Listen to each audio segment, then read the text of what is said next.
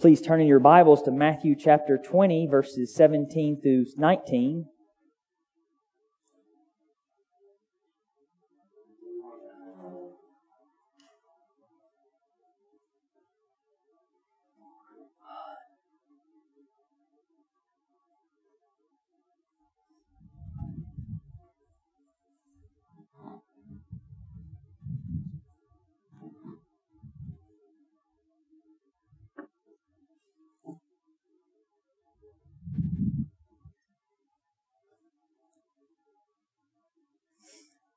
I was doing some catechism questions yesterday with Kim, and we normally do catechism for the first 20 or so minutes, and then we play football or soccer or something, work first then play, and we finished the catechism and we started playing a little bit, but towards the end, Kim sat down and said, "I want more God."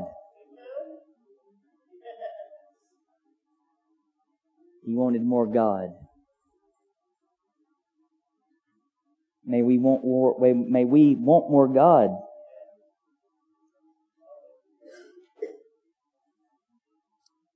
Matthew 20, verses 17 through 19. And as Jesus was going up to Jerusalem, He took the 12 disciples aside, and on the way He said to them, "See, we are going up to Jerusalem. And the Son of Man will be delivered over to the chief priests and scribes, and they will condemn Him to death, and deliver Him over to the Gentiles to be mocked and flogged and crucified.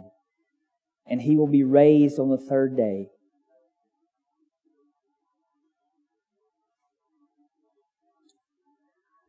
O Father, out of the mouths of babes You've ordained praise.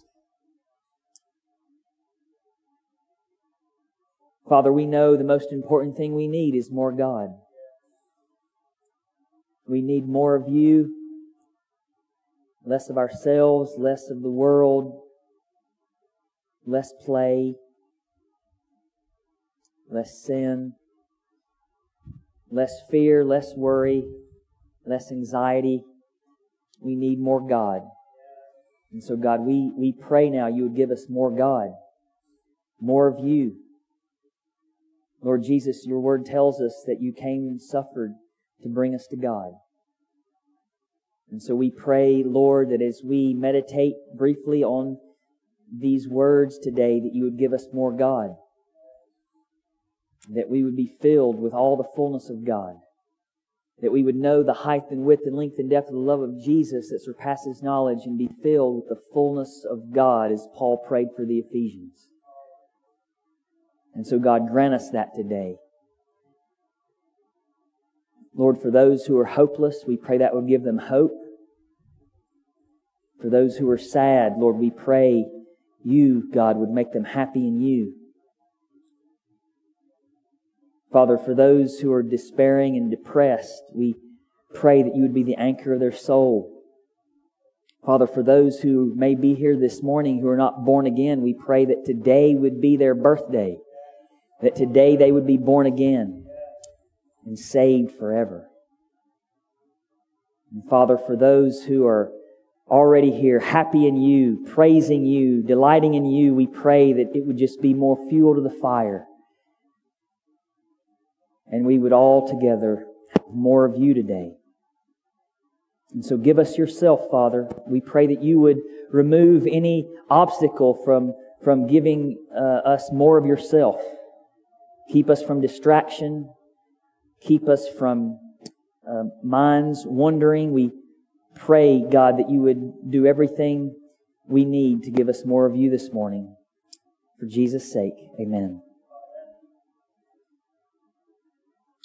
Last week we studied the parable of the amazing grace of the master, or the ruler of the house, which began with Matthew 19:30, but many who are first will be last, and the last first. And then we have that for statement, for, and then he tells the parable to illustrate the proverb, but many who are first will be last, and the last first.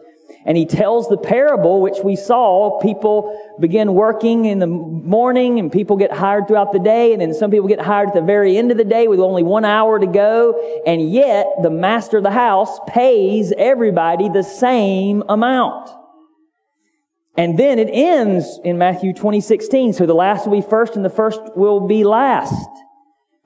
The last will be first and the first last. And I shared with you the insights of one pastor who said, how is the first last and the last first in a race? Well, if they all finish at the same time. When they all finish at the same time, the first is last and the last first. And that's exactly what happened to the people in the parable. They all received the same reward. They all finished at the same time, so to speak. And so we saw from that last week that in the kingdom of heaven, there will be no sinful comparisons or works righteousness legalism. There will be no comparisons. Because heaven is a world of love. And we love each other. And we delight in each other's successes. And we mourn with each other's losses. And we don't compare. Because comparing is sinful. Thou shalt not covet. And there will be no works righteousness legalism. If we're God's, it's by grace and grace alone. His lavish grace. It's a free gift of God. We spoke about that this morning in the membership class, that even repentance is a gift from God. God may grant them repentance. Even faith in Christ is a gift from God. For by grace you've been saved through faith, and this is a gift of God, not of works, lest any man should boast. We saw that God always does what's right, especially when we don't like what's going on in our lives. God always does what's right, even when we don't like our circumstances. God always does what's right. God is absolutely sovereign and free to give grace to whom He pleases. We learned last week. He will have mercy on whom He will have mercy, and He'll harden whom He hardens. And He knows best. We saw last week that God is extremely generous, so that we should be thankful and amazed by grace. He is the God of grace. It's the parable of the amazing grace of the Master. He's lavish in grace. And we thought about how some people don't like that. Usually the people who are legalists and self-righteous Pharisees, they don't like the lavish grace of God. That everybody got the same.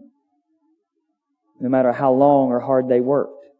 And all God's children, finally we learned that all God's children are fundamentally equal in His sight. That all of us, whether we're the thief on the cross or the Apostle Paul, have so much in common with what we'll receive in salvation. We are righteous. We have the righteousness of Christ. We are adopted into God's family. We're the children of God. We're loved by God with an everlasting love. Every tear will be wiped away. We will have pleasures forevermore in the presence of God. And joy unspeakable. And so we thought about all of that last week. Today, we see Jesus focus His disciples' hearts and minds on the first and primary reality that will make all of this amazing grace that we receive possible. The deliverance, the sufferings, the death and resurrection of Jesus Christ in Jerusalem. So all the wonderful grace and love and mercy and what we celebrated in last week's sermon, what makes all of that possible? What happened on a weekend 2,000 years ago. And this is the center of the Christian faith. What we're going to think about today is the center of the Christian faith. There's nothing more important than this. Paul said this is what is of first importance. Paul, when he came to the Corinthian church, said, I determined to know nothing among you except Jesus Christ and Him crucified. Paul said, I forbid it, God, that I should boast except in the cross of the Lord Jesus Christ. This is the center. And so let's look at these verses this morning. Point number 1, Jesus is going up to Jerusalem to die. Look at verses 17 and 18 again. And as Jesus was going up to Jerusalem, He took the 12 disciples aside, and on the way He said to them, see, we are going up to Jerusalem. In 2 verses, Jerusalem is mentioned twice. Jesus was going up to Jerusalem, and He tells His disciples, see, we're going up to Jerusalem. And that made me wonder, What is the significance of Jesus dying in Jerusalem? And so I want to give you a brief little biblical theology of Jerusalem. This is the city where God put His name forever. 2 Kings 21:7. In this house and in Jerusalem, which I have chosen out of all the tribes of Israel, I will put my name forever. Forever. He set His name on Jerusalem. This is the city where God dwells forever. 1 Chronicles 23:25, for David said, the Lord, the God of Israel, has given rest to His people, and He dwells in Jerusalem forever. Jerusalem is sometimes used as a representative term to describe God's people, God's kingdom. And so if you remember that beautiful picture of God calling His people out to be His own in Ezekiel 16, where He calls them out from paganism and idolatry and washes them, makes them clean, gives them splendor and beauty, which is His beauty. Ezekiel 16, 2-3, Son of man, make known to Jerusalem her abominations, and say, thus says the Lord God, to Jerusalem, your origin and your birth are of the land of the Canaanites. Your father was an Amorite and your mother a Hittite. And he goes on about how He called Jerusalem out to be His own, His people. Revelation 21:2, and I saw the holy city, the new Jerusalem, coming down out of heaven from God, prepared as a bride adorned for her husband. That's where all this is headed. The new Jerusalem, the bride of Christ, the people of God. God made Jerusalem to be the perfection of beauty and the joy of all the earth. Lamentations 2:15 said of Jerusalem, is this the city that was called the perfection of beauty and the joy of all the earth? Psalm 137:6, if I do not remember you, if I do not set Jerusalem above my highest joy, set Jerusalem above my highest joy. Song of Solomon 6:4, when the poet is grasping for language to describe the beauty of his lover, where does he go? Jerusalem. Song of Solomon 6:4, you are beautiful as Tirzah, my love, lovely as Jerusalem. God set Jerusalem at the center of the earth. Ezekiel 5:5, this is Jerusalem. I have set her in the center of the nations, with countries all around her. Jerusalem is the city of the great King. Jesus, quoting Psalm 48, says in the Sermon on the Mount, Jerusalem, for it is the city of the great King. God ordained Jerusalem to be where His temple would be built, which is His dwelling place and where sacrifices were offered. 2 Chronicles 11:16. Those who had set their hearts to seek the Lord, God of Israel, came after Him from all the tribes of Israel to Jerusalem to sacrifice to the Lord, the God of their fathers. And yet God punished Jerusalem. God punished Jerusalem for her sins. 1 Chronicles 6:15, Jehozadak went into exile when the Lord sent Judah and Jerusalem into exile by the hand of Nebuchadnezzar. 2 Chronicles 29:8, therefore the wrath of the Lord came on Judah and Jerusalem, and He made them an object of horror, of astonishment, and of hissing, as you see with your own eyes. I hope you're seeing where I'm going to go with this. I hope your mind's on Jesus, God's beloved one, the one who is our highest joy, the beauty of all beauties, the delight of all delights, and then she bears the wrath of God. But God also promises He will restore Jerusalem. He will raise her up. God promised to restore and redeem Jerusalem. Luke 2:38 speaks of the prophetess Anna coming up to that very hour. She, Anna, began to give God thanks and speak of Him to all who are waiting for the redemption of Jerusalem. And we see that throughout the prophets, that God is going to redeem Jerusalem. Joel 3:20, but Judah will be inhabited forever, and Jerusalem to all generations. Jerusalem will be inhabited forever to all generations. Zechariah 1:16-17, therefore thus says the Lord, I have returned to Jerusalem with mercy, My house shall be built in it, declares the Lord of hosts, and the measuring line shall be stretched out over Jerusalem. Cry out again, thus says the Lord of hosts, my city shall again overflow with prosperity, and the Lord will again comfort Zion and choose Jerusalem. Zion is another way to speak of Jerusalem. Zechariah 8, 7 through 8. Thus says the Lord of hosts, behold, I will save my people from the east country and from the west country, and I will bring them to dwell in the midst of Jerusalem, and they shall be my people, and I will be their God in faithfulness and in righteousness. Zechariah 12:10. And I will pour out on the house of David, inhabitants of Jerusalem, a spirit of grace and pleas for mercy, so that when they look on me, on him whom they pierced, they shall mourn for him as one mourns for an only child, and weep bitterly over him as one weeps over a firstborn. Zechariah 13:1. On that day there shall be a fountain opened for the house of David and the inhabitants of Jerusalem, to cleanse them from sin and uncleanness. Beloved, Jesus Christ is the fulfillment of all of these promises. I'm not talking about a piece of land.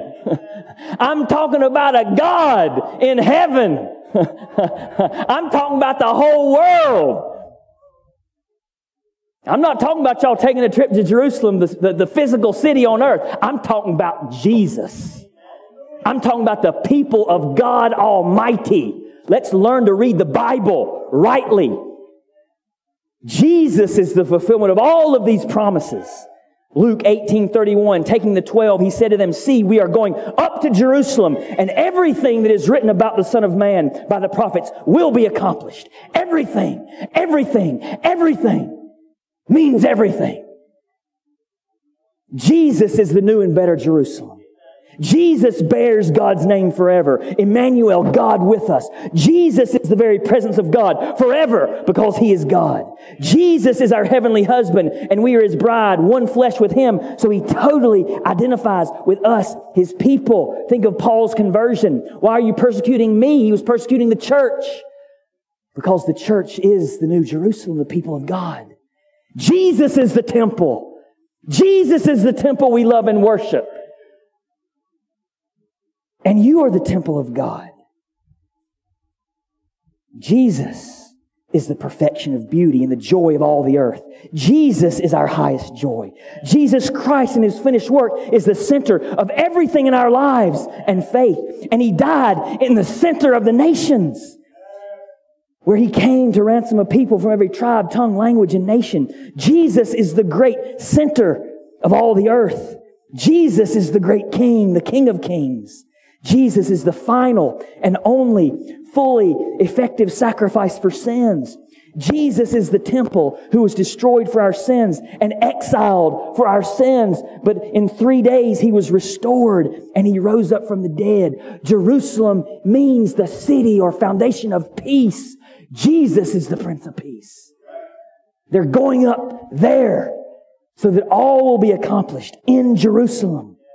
And because of Jesus' finished work, we come now, even now, today, right now, in the gathering of God's people. Oh, may we grow in our understanding of the importance and the centrality of the gathering of God's people right now. There's nothing more important. Children, when you're choosing a college, make sure you find a good church first. Don't go to a college if they don't have a good church for you to go to. That should be your priority. Nothing else.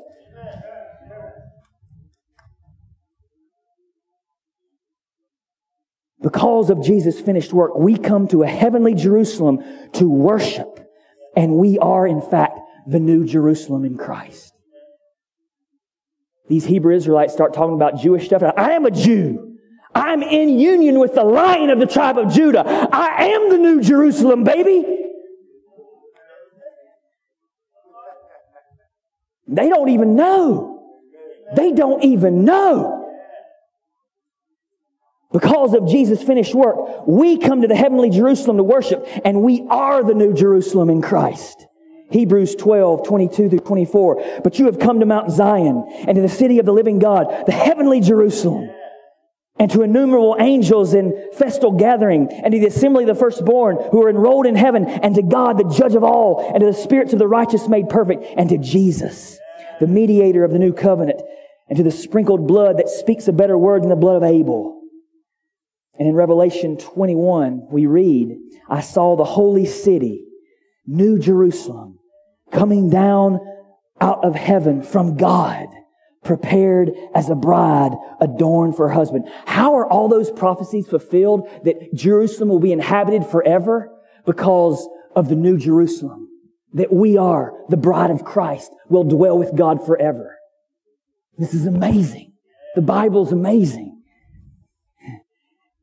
The New Jerusalem coming down out of heaven from God, prepared as a bride adorned for her husband. And He carried me away in the Spirit to a great high mountain and showed me the holy city Jerusalem coming down out of heaven from God, having the glory of God, its radiance like a most rare jewel, like jasper, clear as crystal. O. Palmer Robertson writes, this land of Israel, this city Jerusalem, was made for Jesus Christ. All its diversity was designed to serve Him. Its character as a land bridge for 3 continents. Jesus died in the midst of the earth, in the heart of the earth, in the center of the nations. Europe, Africa, Asia, all there. This land bridge for 3 continents was crafted at creation for His strategic role in the history of humanity. Even today, all nations flow constantly to this place, for it is uniquely His land, the focal point of the world. This is where Jesus went up to die. Jerusalem. Jerusalem. And beloved, hear this, because this is our end. Our end is to be in Jerusalem forever. Where this is said in Isaiah 35:10 of Zion, another way to Jerusalem, the ransomed of the Lord shall return and come to Zion with singing, with everlasting joy. Everlasting joy shall be upon their heads. They shall obtain gladness and joy, and sorrow and sighing shall flee away. All the best days of our lives are always in the future. I don't know what you came here with this morning, what pains, what sufferings, what losses, what sadnesses, what depression, but that's going to happen in Jerusalem someday for everybody who's in Christ Jesus. Trust Him. Trust Him. And Jesus made it all happen by what He did in Jerusalem. That's point number 1. Point number 2, Jesus told His disciples this news privately. Jesus told His disciples this news privately. Look again at verse 17. And as Jesus was going up to Jerusalem, He took the 12 disciples aside. D.A. Carson comments, only the 12 were remotely ready for this passion prophecy. Anthony, when you get your PhD and you start writing commentaries, do me a favor. When it talks about Jesus telling stuff's going to happen before it happened, don't use the word prediction. Use the word prophecy. I got so fed up with all these commentaries. These guys I love. They love Jesus. They're good guys. They're filled with the Spirit. But they kept saying prediction. His prediction. His prediction. His prediction. And I'm getting all mad. This ain't no weatherman. He ain't no weatherman predicting this. He's telling you what's going to happen. And then I said, well, maybe I'm the one that's wrong. So I actually looked up prediction. Oh, yeah, well, it can be used that way. But what it sounds like, I don't like that may be what is it? The connotation and denotation, all that stuff. It sounds like a weatherman. He's predicting what's going to happen. No. He's telling you what's going to happen. So I changed every word when I'm quoting it to prophecy. He prophesied this. He's telling you what's going to happen. He ain't predicting nothing. He ain't no weatherman.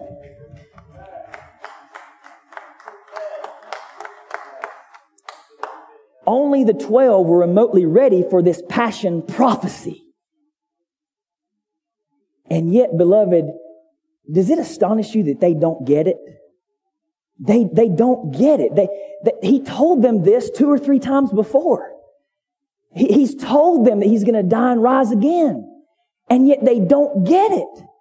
And I try to put myself in their shoes thinking, oh yeah, all right. Because the resurrection's in there. Yes, He's going to die. Yes, that's bad. Yes, that might cause me to wonder. But He ends with, and be raised from the dead. And so I'm thinking the disciples, wouldn't they just be, I can't wait to see all this go down. I can't wait to see how Jesus is going to do this. He's going to die. All this bad stuff's going to happen. That's bad. But the end says, and rise from the dead. But they don't get it. They don't get it. And the way they respond later in the Gospels when He does die shows you they don't get it. Beloved, be reminded, we need the Holy Spirit to open our eyes. We can't get it. We can read, we might understand English and grammar, but unless the Spirit shows us, we're not going to get stuff. You're not going to get it.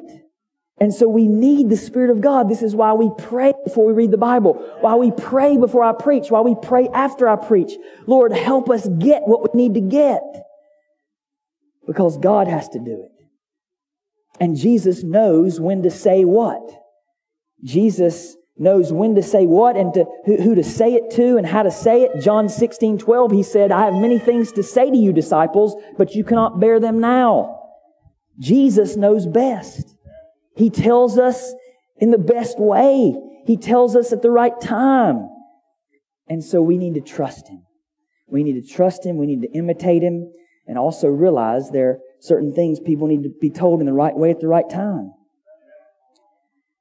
And so Jesus pulls His disciples aside and He knows they're the only ones ready to hear this. And He tells them again what's going to happen to them. Point 3, Jesus would be delivered over to be killed. Look at verses 18 and 19 again. See, we're going up to Jerusalem, and the Son of Man will be delivered over to the chief priests and scribes, and they will condemn Him to death and deliver Him over to the Gentiles. Now I want to ask the question, who delivered Jesus over? Who delivered Jesus over to be killed? Well, Judas delivered Jesus over, and the chief priests and scribes delivered Jesus over. Right? Judas betrayed Jesus.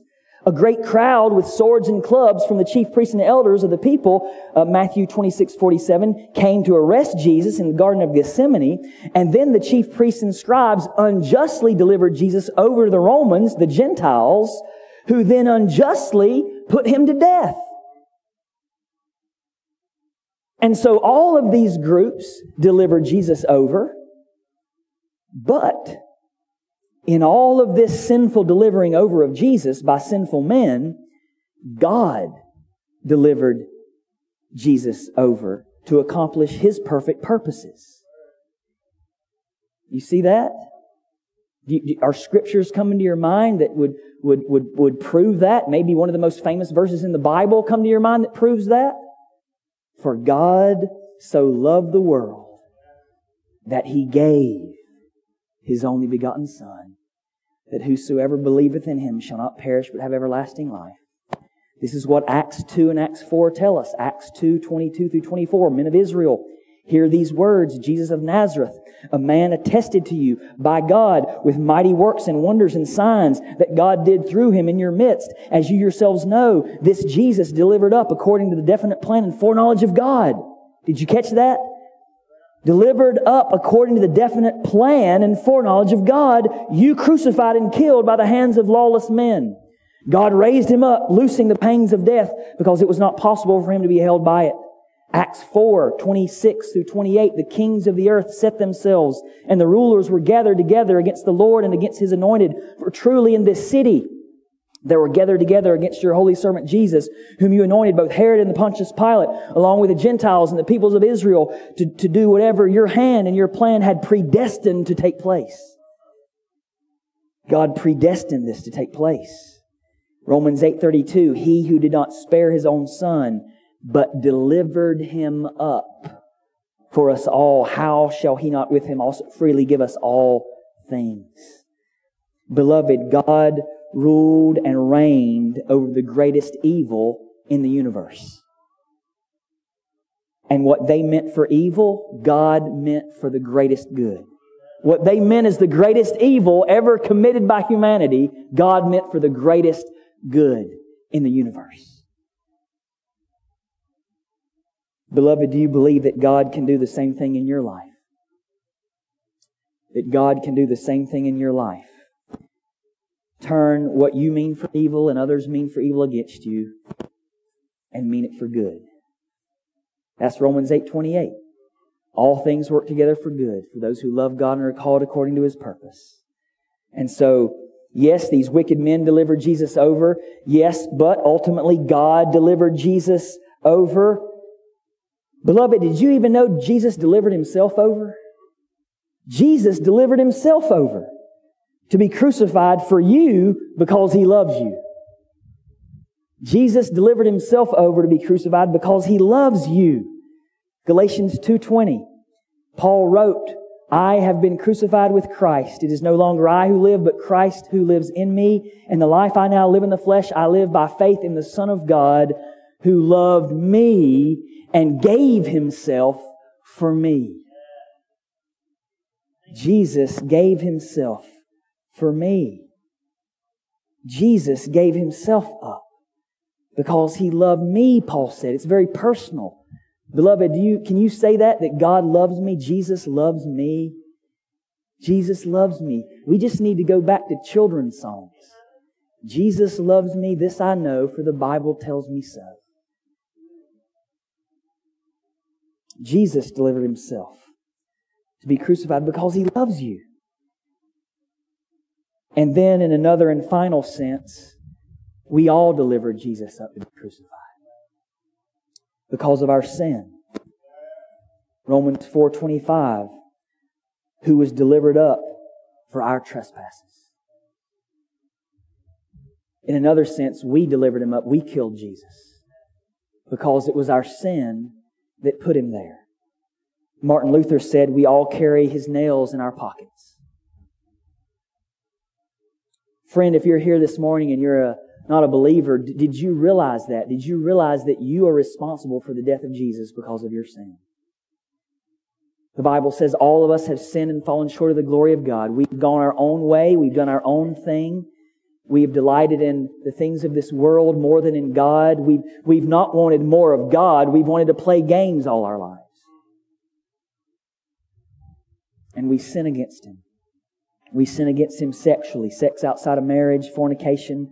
We sin by adultery. We sin by looking with lust, which Jesus says is adultery. We sin in violence and murder and hatred. We sin by lying and cheating and stealing. We sin in manifold ways because we are fundamentally at heart sinners in our fallen condition. And God hates sinners. And He'll punish sinners in hell forever because of their sin. But He also loves sinners. He loves sinners. And so He did something to save us from our sins. He sent His Son Jesus. He sent Jerusalem. He sent the fulfillment of Jerusalem, Jesus Christ, into the world, the temple. He sent the temple of the living God, Jesus Christ. He sent the new and better Israel, Jesus Christ, into the world to live a perfect life. Where Adam, He sent the new and better Adam. And where Adam failed, Jesus obeyed. Where Israel failed, Jesus obeyed. Where we've sinned, Jesus obeyed. And He died on that cross, which we're going to talk about more, and suffered God's wrath. And He was buried. On the third day, He rose from the dead, conquering sin, death, and hell, so that anyone who turns from their sins, repents, and believes in Jesus Christ will be justified before God, and righteous and forgiven, and will enter the New Jerusalem someday and be the New Jerusalem someday. Friends, that's the gospel.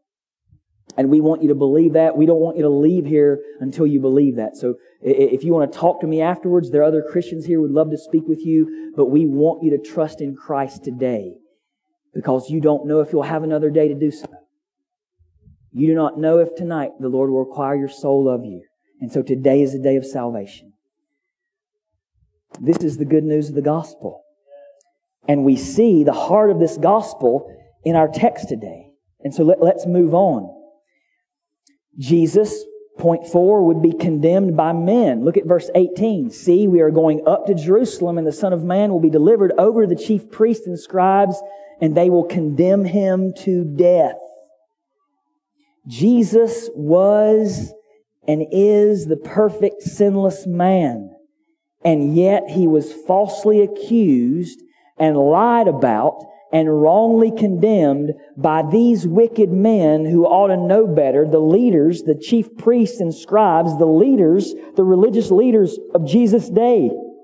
They lie about Him, they falsely accuse Him, and they're bloodthirsty for Him. They want God dead. They want God dead.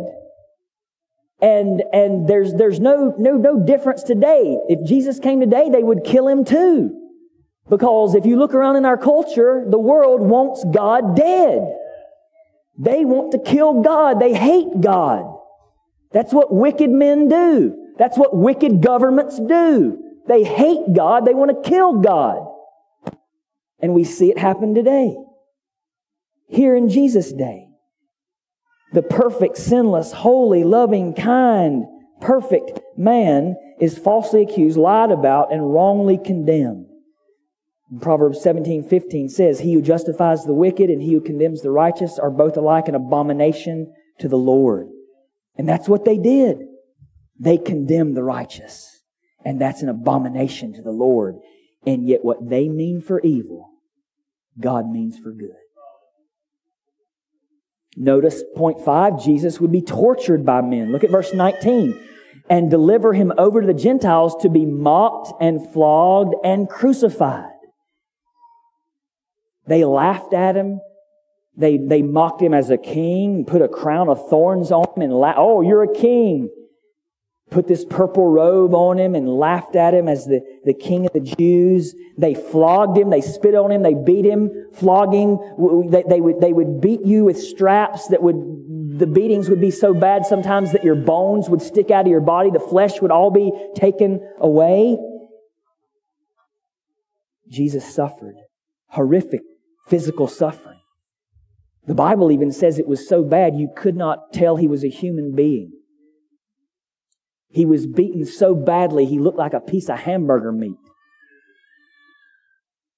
That's my translation of Isaiah 52:14.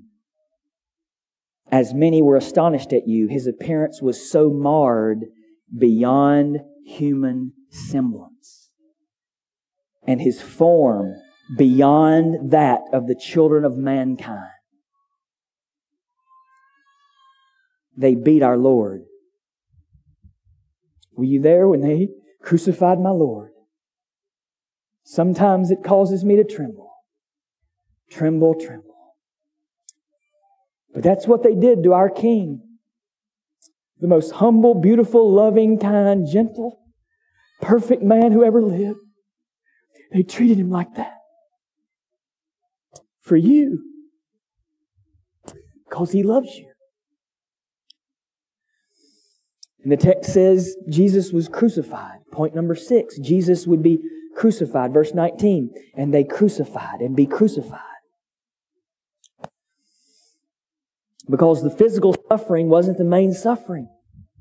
Crucifixion was brutal, a brutally physically painful way to die. It could take days suffering. But the Romans made it that way because they liked cruel, unusual punishment. They were aiming for cruel and unusual punishment. They wanted to prolong the death. They wanted it to be torturous and painful. And Jesus endured that physical suffering, but that wasn't the main suffering. The main suffering, the deep suffering that the eye can't really see, is that inner suffering of soul and spirit in which He was punished by His Father. God punished by God. Jesus was stricken and smitten by God. Isaiah 53:4, surely He has borne our griefs and carried our sorrows, yet we esteemed Him stricken, smitten by God and afflicted.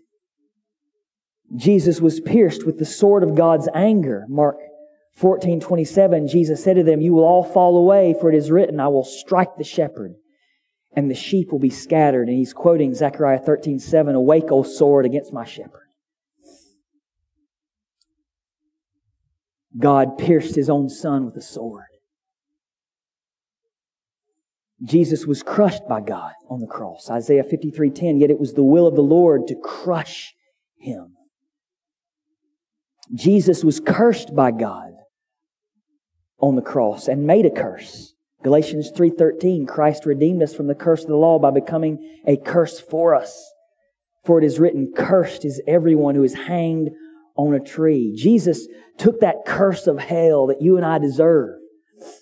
He took that in our place as our substitute. In our place, condemned He stood. Jesus was the propitiation of God's anger.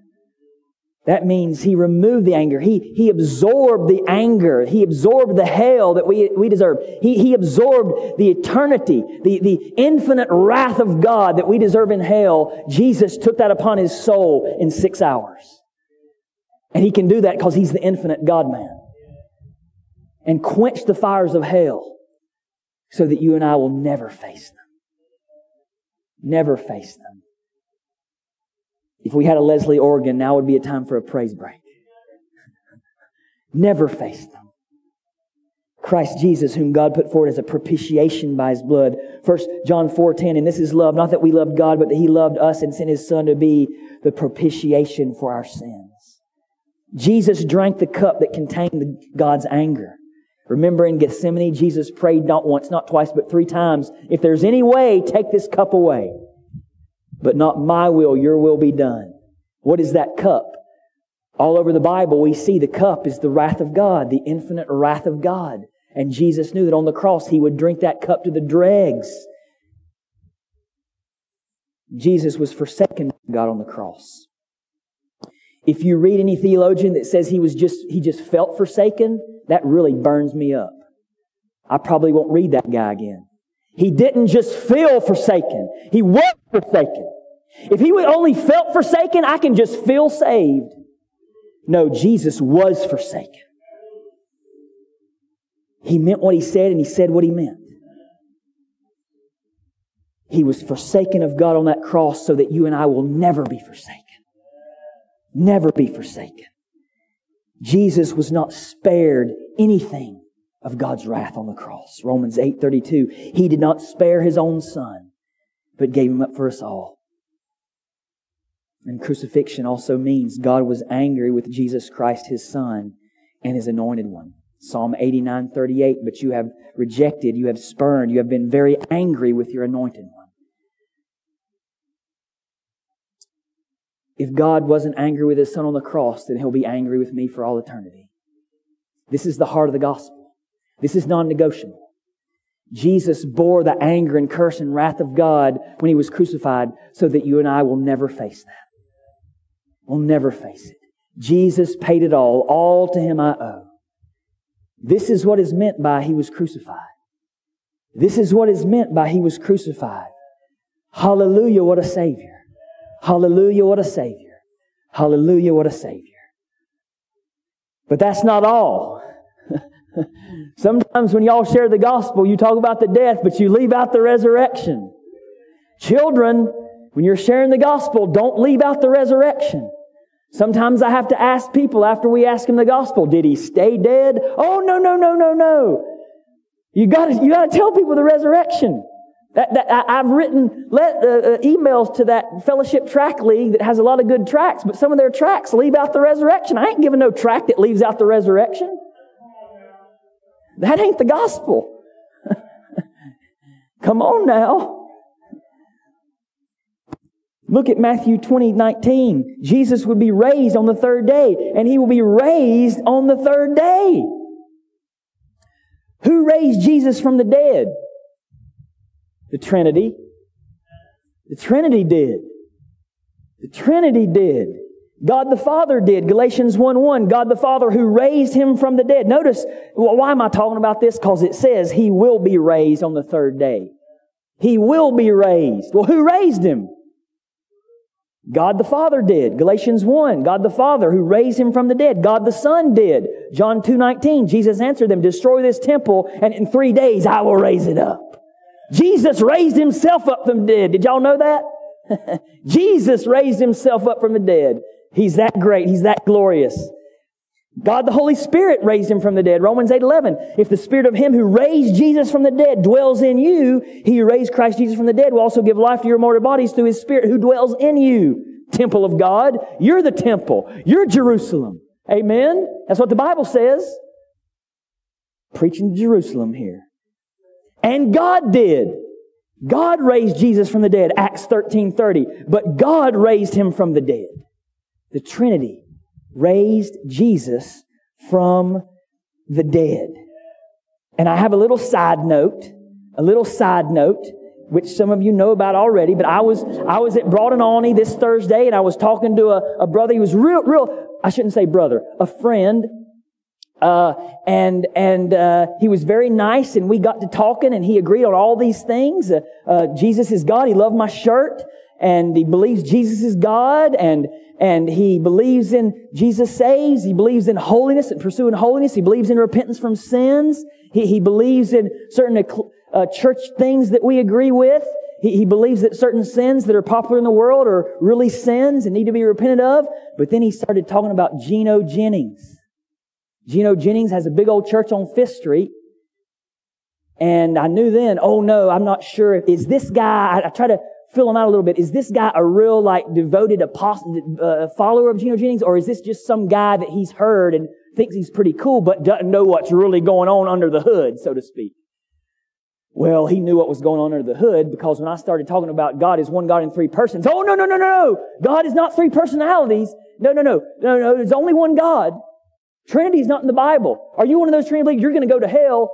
And I actually felt loved by him, because he kept telling me I was going to go to hell because I believe in the Trinity. But I felt like he loved me because he really believes that. And I think he's going to go to hell unless he repents. It's much more easier for me to talk to men like that than people who try to, oh no, we're all the same. No, we're very different. And so I realized this guy is a follower of Geno Jennings. And Geno Jennings denies the Trinity. He denies that God is triune. Now, you'll see language that God manifests Himself in three persons, Father, Son, and Holy Spirit. But that word manifest ought to signal warning sign, warning sign, warning sign. Keep out, walk away, manifest. T.D. Jakes' website, if you go to his church Potter's House, God manifests Himself as three persons, Father, Son, and Holy Spirit. That's not the Trinity. They worship a different God. That is not the Christian God. You can't be saved by trusting and worshiping that God. It's a different Jesus and a different God.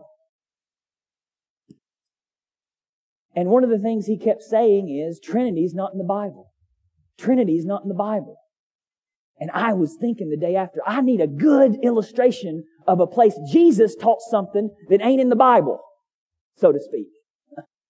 Jesus teaches a concept with a word that is not in the Bible. And you know what God brought to my mind? The word resurrection. The word resurrection. You remember when Jesus was talking with the Sadducees who deny the resurrection? Jesus took them to a verse in the Old Testament that does not contain the word resurrection and said, this is the resurrection. In other words, the word ain't got to be there. The concept's got to be there. The word does not have to be there. The concept's got to be there. And guess what? The word resurrection is not in the Hebrew Old Testament either. Nowhere in the Hebrew Old Testament. If y'all know where it is, I asked two Bible scholars, Dr. Benjamin Shaw and Dr. Ian Duguid, and they confirmed this. I like to get backup from men who actually read Hebrew really well. But if y'all know one, you let me know. There's no Hebrew word in the Old Testament, resurrection, and yet Jesus taught the doctrine of the resurrection from the Old Testament. And so I'm going to go with Jesus, not Geno Jennings. It's always good to go with Jesus. Matthew 22:29 through 33. But Jesus said to them, answering them, the Sadducees, you are wrong. You are wrong. Should Jesus be more sensitive? Sometimes you just got to tell people, you're wrong. That's loving. You are wrong, Jesus says. Because you know neither the Scriptures, you don't know your Bible. Jesus needs some sensitivity training. He needs some pastoral training to be a little more pastoral. No, sometimes you just need to tell people, you're wrong. You don't know your Bible. You know neither the Scriptures nor the power of God. For in the resurrection they neither marry nor are given in marriage, but are like angels in heaven. And as for the resurrection of the dead, have you not read what was said to you by God? I am the God of Abraham and the God of Isaac and the God of Jacob. He is not the God of the dead, but of the living. And when the crowd heard it, they were astonished at His teaching. Beloved, are you getting it here? He teaches the resurrection from a passage in the Old Testament that does not use the word resurrection. So when your friends come to you and say, well, Trinity's not in the Bible, you take them here and you show them Jesus and you teach them the doctrine of necessary consequence, good and necessary consequence in the Bible. That the concept's there. The Word doesn't need to be there. Exhibit 1, Jesus Christ, the God who made all words. That's a side note. But I want you to know that because this guy lives right down the street, pastor's right down the street, and I want you to have good answers so that you'll remain steadfast, holding to Trinitarian theology, holding to the faith, holding to the truth, and not make shipwreck of faith and die and go to hell. And don't be led astray by these false teachers. I'm going to send out more on that tomorrow. If you're on the email list, if you're not, ask me and I'll send it out to you. But I want you to be really grounded on what the Trinity is and realize there's people who would say Jesus is God and yet they miss the distinctions in the triune nature of God, Father, Son, and Holy Spirit. Why was Jesus raised from the dead? This text tells us that Jesus was raised from the dead. Why was Jesus raised from the dead? Jesus was raised on the third day to fulfill God's promises about Jesus in the Old Testament. He was raised on the third day to fulfill what Jesus said He would do. He was raised for our justification, that we might be forgiven and counted righteous in Christ. He was raised so that our faith won't be futile and we'll die in our sins. He was raised so that we would be raised imperishable. He was raised so that He would be a life-giving Spirit. He was raised so that we would bear the likeness of the man from heaven. He was raised so that He would swallow up death in victory. He was raised so that He would be the first fruits. He was raised so that we would have new life full of love and holiness as those dead in sin and alive, dead to sin and alive to righteousness. He was raised to show it was impossible for death to hold Him. He was raised to give us repentance and forgiveness of sins. He was raised so that He would be declared the Son of God with power. He's always been the Son of God, but He was declared to be the Son of God in power when He was raised from the dead. All authority in heaven and earth has been given to me, He said. He was raised so that He would be the resurrection and the life. He was raised to have so that we would have the powerful life of the Spirit of God dwelling in us. He was raised so that no one or no thing can ever condemn us. He was raised so we would be delivered from the wrath to come. He was raised so we would believe and be saved. He was raised so we would enjoy God's presence. He was raised so that we would be born again to a living hope in God. He was raised so at the name of Jesus, every knee would bow and every tongue confess that Jesus Christ is Lord to the glory of God the Father. He was raised to prove that He is the Messiah. He was raised to show that Jesus is God. He was raised to show God will judge the world through Jesus Christ. And He was raised so that we would seek the things above with Christ. And He would be all in all. These are all reasons that Jesus was raised from the dead. He conquered death. He rose up from the dead. How many of you are ever tempted to go after false religions? Let me just help you out. They're all dead. Buddha's dead. Zen, Buddhist, Eastern religion, they all dead. Why would you want to go after that? Prophet Muhammad, false Prophet Muhammad is dead. Not only did he marry a 6-year-old girl and consummate the marriage when she was 9, when he was in his 50s, but he died. What can he do for you? Name your religious teacher prophet. Name the guru. They're all dead or will die. Jesus is the only one who conquered death. He's King of Kings and Lord of Lords. He's Alpha and Omega. He's beginning and end. He's first and last. He's the greatest. There's no one like Him. Why would you go after all this stuff that leads to death? Come to Jesus. And He's telling you what He's going to do. We'll get to that later. Why was Jesus raised on the third day? Even that is called in Scripture. Even that is prophesied in Scripture. Jason DeRushi has a great article on the third day prophecies in the Old Testament. And I'm not going to go over all of it, but I'll just give you a little taste of it. It was on the third day of His journey, talking about Abraham and the sacrifice of Isaac. It was on the third day of His journey to sacrifice his son Isaac that Abraham promised his servants, I and the boy will go over there and worship and come again to you. And we know from the book of Hebrews that Abraham, He's going to raise him from the dead. And the Old Testament anticipates the third day resurrection of God's people following an exilic death. Hosea 6:2. After 2 days He will revive us. On the third day He will raise us up. that we may live before Him. Beloved, Jesus Christ's resurrection on the third day fulfills Old Testament prophecy, not prediction. I know you can use that word. Finally, beloved, last point, Jesus knows all things. Jesus knows all things. This is the third or fourth declaration, depending on whether you count twice in chapter 17, that Jesus tells of His death and resurrection in Matthew's Gospel. And Jesus here tells His disciples what's going to happen to Him in detail. Right? He tells them who's going to kill me. How is it going to happen? Who's going to deliver who over to who? Who's first? Who's second? They're going to flog me. They're going to mock me. Jesus knows in detail they're going to crucify me and I'm going to get up. He tells them everything in detail. Jesus knows. Jesus knows all things. And he knew because He knows His Old Testament, and He knows because He knows everything. He not only knows all happenings, He knows all possibilities of all possible happenings. Matthew 11:23, for if the mighty works done in you had been done in Sodom, it would have remained until this day. Jesus knows what would happen if He did His mighty works in Sodom. He not only knows everything, He knows all possibilities of everything. All the treasures of wisdom and knowledge belong to Jesus Christ. Colossians 2:3, in Christ Jesus are hidden all the treasures of wisdom and knowledge. All the fullness of God is His. Colossians 2:9, for in Jesus Christ the whole fullness of deity dwells bodily. All that is in God is in Jesus. And all that is in God is in the Father. And all that is in God is in the Spirit. And they're distinct persons. Jesus knows the thoughts of man, Matthew 9:4. But Jesus, knowing their thoughts, said, why do you think evil in your hearts? Jesus knows our thoughts. Jesus knew where a colt was tied up for His own use when He rode into Jerusalem as the great King.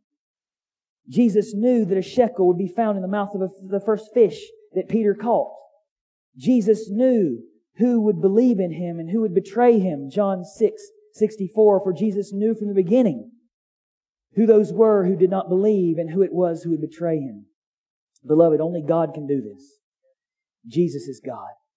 He is worthy of your total, absolute, and complete trust. He knows all about your pains. He knows all about your fears. He knows all about your weaknesses and all about your hopes and dreams. He knows all about your trials, all about your losses, all about your hardships, all about your failures, all about your sins, all about your health. And He not only knows about it, He cares and promises to work everything out for your everlasting good. And He shows you that He'll do that because of what He did on that weekend in Jerusalem. D.A. Carson writes, the entire Bible pivots on one weekend in Jerusalem about 2,000 years ago. Beloved, what is contained in these verses is to be our boast. It's to be our only boast. Boast only in the cross, the Bible says. This is to be of what is first importance to us. This is to be what we're to know better and more and cherish more than anything else. And beloved, I want to bring you back to one final application. Is that this what Jesus tells us He's going to do here, this is the definitive, final declaration of God that He loves you. This is. Not what you're suffering, not whether you found a parking space close to the door this morning, not the pains, not the hardships, not the losses in your life. Those are circumstances that you should not let hinder your trust and belief that God loves you. Because God has definitively shown you that He loves you in what He's doing here in His Son, Jesus Christ.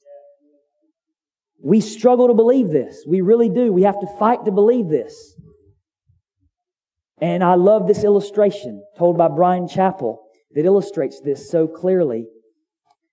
Brian Chappell writes, as I was pastoring the rural church attended by farmers and coal miners people accustomed to hard lives, I heard a story that taught me more about the nature and foundation of true faith than I had gained in much of my seminary education. The story tells of a miner who, though a stalwart believer, was injured at a young age. He became an invalid. He was crippled. He was handicapped. Over the years, he watched through a window near his bed as life passed him by. He watched fellow workers marry, raise families, and have grandchildren. He watched the company he'd served thrive without attempting to make adequate provision for his loss. He watched as his body withered, his house crumbled, and hope for better things in his life died. Then one day, when the bedridden miner was quite old, a younger man came to visit him. "I hear that you believe in God and claim that He loves you," said the young man. "How can you believe such things after all that has happened to you?" The old man hesitated and then smiled. He said, "Yes, there are days of doubt.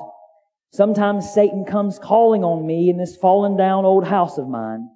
He sits right there by my bed where you are sitting now. He points out my window to the men I once worked with whose bodies are still strong. And Satan asks, 'Does Jesus love you?' Then Satan makes me look at my tattered room as he points to the fine homes of my friends and asks again, 'Does Jesus love you?' Finally, Satan points to the grandchild of a friend of mine, a man who has everything I do not. And Satan waits for the tear in my eye before he whispers in my ear, 'Does Jesus really love you?' Startled by the candor of the old man's responses, the younger man asked, 'And what do you say when Satan speaks to you that way?' The old miner said, 'I take Satan by the hand, and I lead him to a hill far away called Calvary.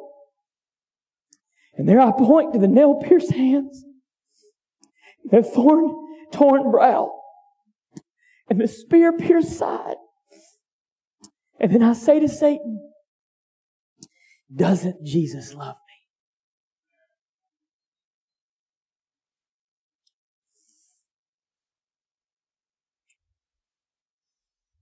Romans 5:8. But God demonstrates His own love for me in this: while we were still sinners, Christ died for us. Beloved, God loves you, and don't let anything in your life lead you to think anything otherwise. I mean, Romans 8 comes to mind, right? Neither life nor death, principalities, powers, death, things present, things to come, anything, nothing can separate me from the love of God in Christ Jesus.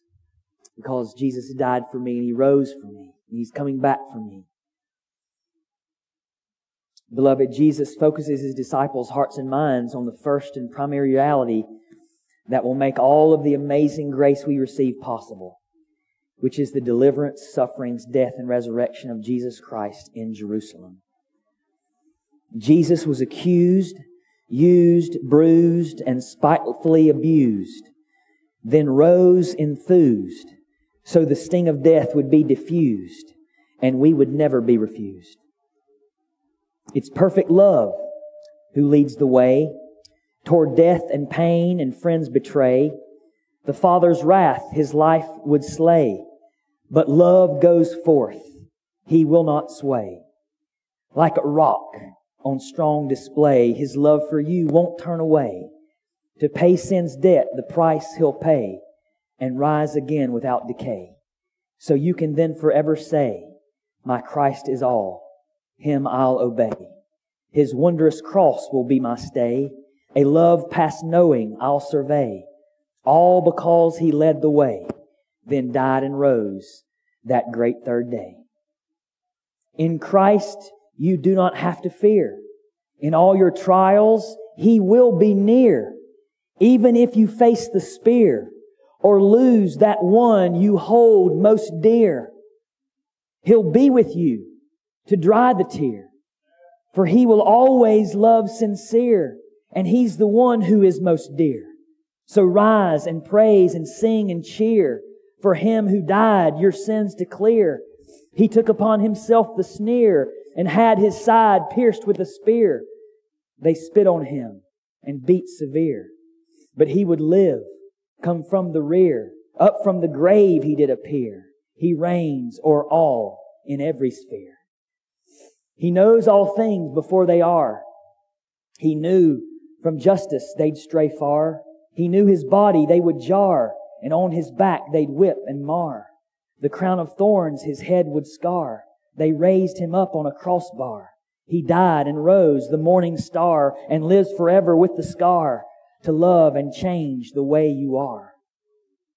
Jesus was made sin in our place, our wickedness and sin so base. He did in love it all embrace, and in return He gives us grace. For all our sins He did erase, and take upon His life disgrace, so we could be a holy race, and after God we wholly chase. We long to see His holy face, who died and rose to give us grace. When He died upon that tree, the greatest love of all we see. It passes knowledge, vast and free. It's deeper than the deepest sea, and from its grip you cannot flee. For holy living, it's the key to come to God, the one in three. Turn from your sin, this is His plea, and trust the Son who died for thee. Into His loving arms you'll flee, and there forever happy be. Christ Jesus took all condemnation. He's hope, He's joy, the Incarnation. Went up to Jerusalem on station, the heart of the earth and all of creation, to ransom a people from every nation. Delivered by men who deserve damnation, delivered by God our propitiation.